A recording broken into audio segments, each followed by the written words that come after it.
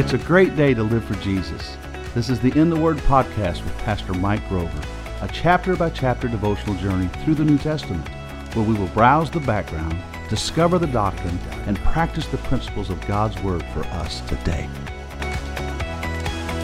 You know, as a believer in the Bible and the things that are written in it, it leaves me with some beliefs that can appear really weird sometimes to a non-believer.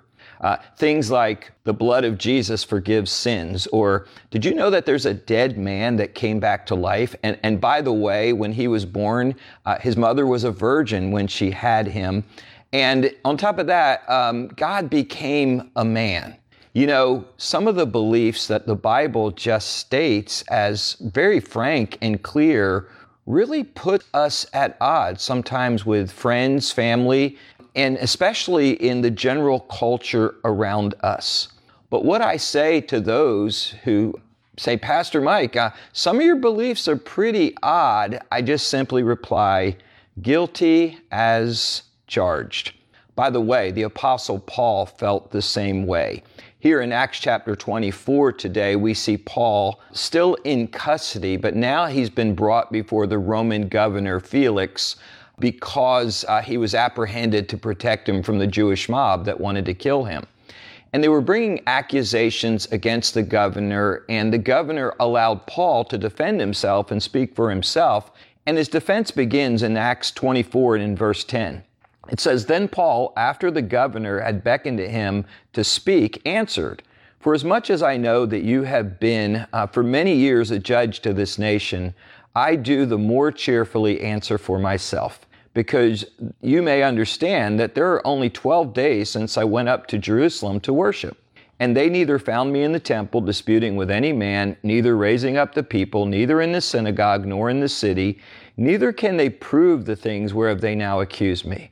But this I confess to you, that after the way which they call heresy, so I worship the God of my fathers, believing all things which are written in the law and in the prophets. And I have hope toward God, which they themselves allow, that there will be a resurrection from the dead, both of the just and of the unjust.'" So here is Paul, and he's brought into this kind of trial of sorts. And in his defense, I love what he said in verse 14. He said, "This I confess to you, what they call heresy is what I call worship." What's Paul saying? What they're accusing me of believing, I am guilty as charged. I believe the things that are written in the law and the prophets. Basically he's saying, I believe the Bible. I believe in the resurrection from the dead. So Paul admits here, he confesses, which means to agree. He confesses his belief in the resurrection, even though a belief in the resurrection from the dead, even in the first century, was considered a strange thing to believe. You go over to Acts chapter 17 when Paul was at Athens, and verse 32 it says, "When they heard about the resurrection of the dead, some mocked, and others said, 'We will hear you later about this.'" So what was the general response to this belief in a resurrection, even by the Apostle Paul? It was mocking. It was the accusation of believing heresy. But what did Paul say? What they call heresy, I call worship. You see, Paul doesn't back down from his belief, even though it may be viewed as off by others or heresy. Paul embraces it. It's as if he's saying to them, I am guilty as charged. Even in 1 Corinthians chapter 4 and verse 10, Paul said, we are fools, we are weak, we are despised because of our beliefs. So Paul says what they call heresy, I call worship. I believe everything that is written in the Word. So here in Acts 24, as Paul stands before the governor being accused, he leaves us a great example about how we should approach our beliefs that may seem strange to those around us and the culture at large. And so the question we have to answer for ourselves today is, what about you? What about me?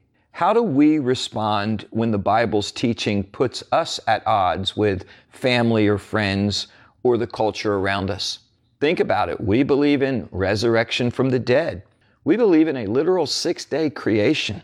We believe there's only 2 genders given in the Bible, male and female, and there's not multiple choices. We believe there's a God who is a God of love and yet still punishes sin in a place called hell. Man, those few beliefs alone right there that we take from the Bible really put us as believers at odds with many people in the culture around us. So when people respond to those beliefs in opposition, is it guilty as charged? Or is it, well, I'm not sure about that one? You see, for me, it's the old adage, God said it, I believe it. You see, believing the unbelievable puts you in good company with the Apostle Paul and other examples in Scripture and in life before us. So really, the word for today is simply this: if God said it, you should believe it, no matter who disagrees with it. Thank you for listening today to In the Word. Join us every Tuesday and Friday for new episodes as we continue our devotional journey through the New Testament.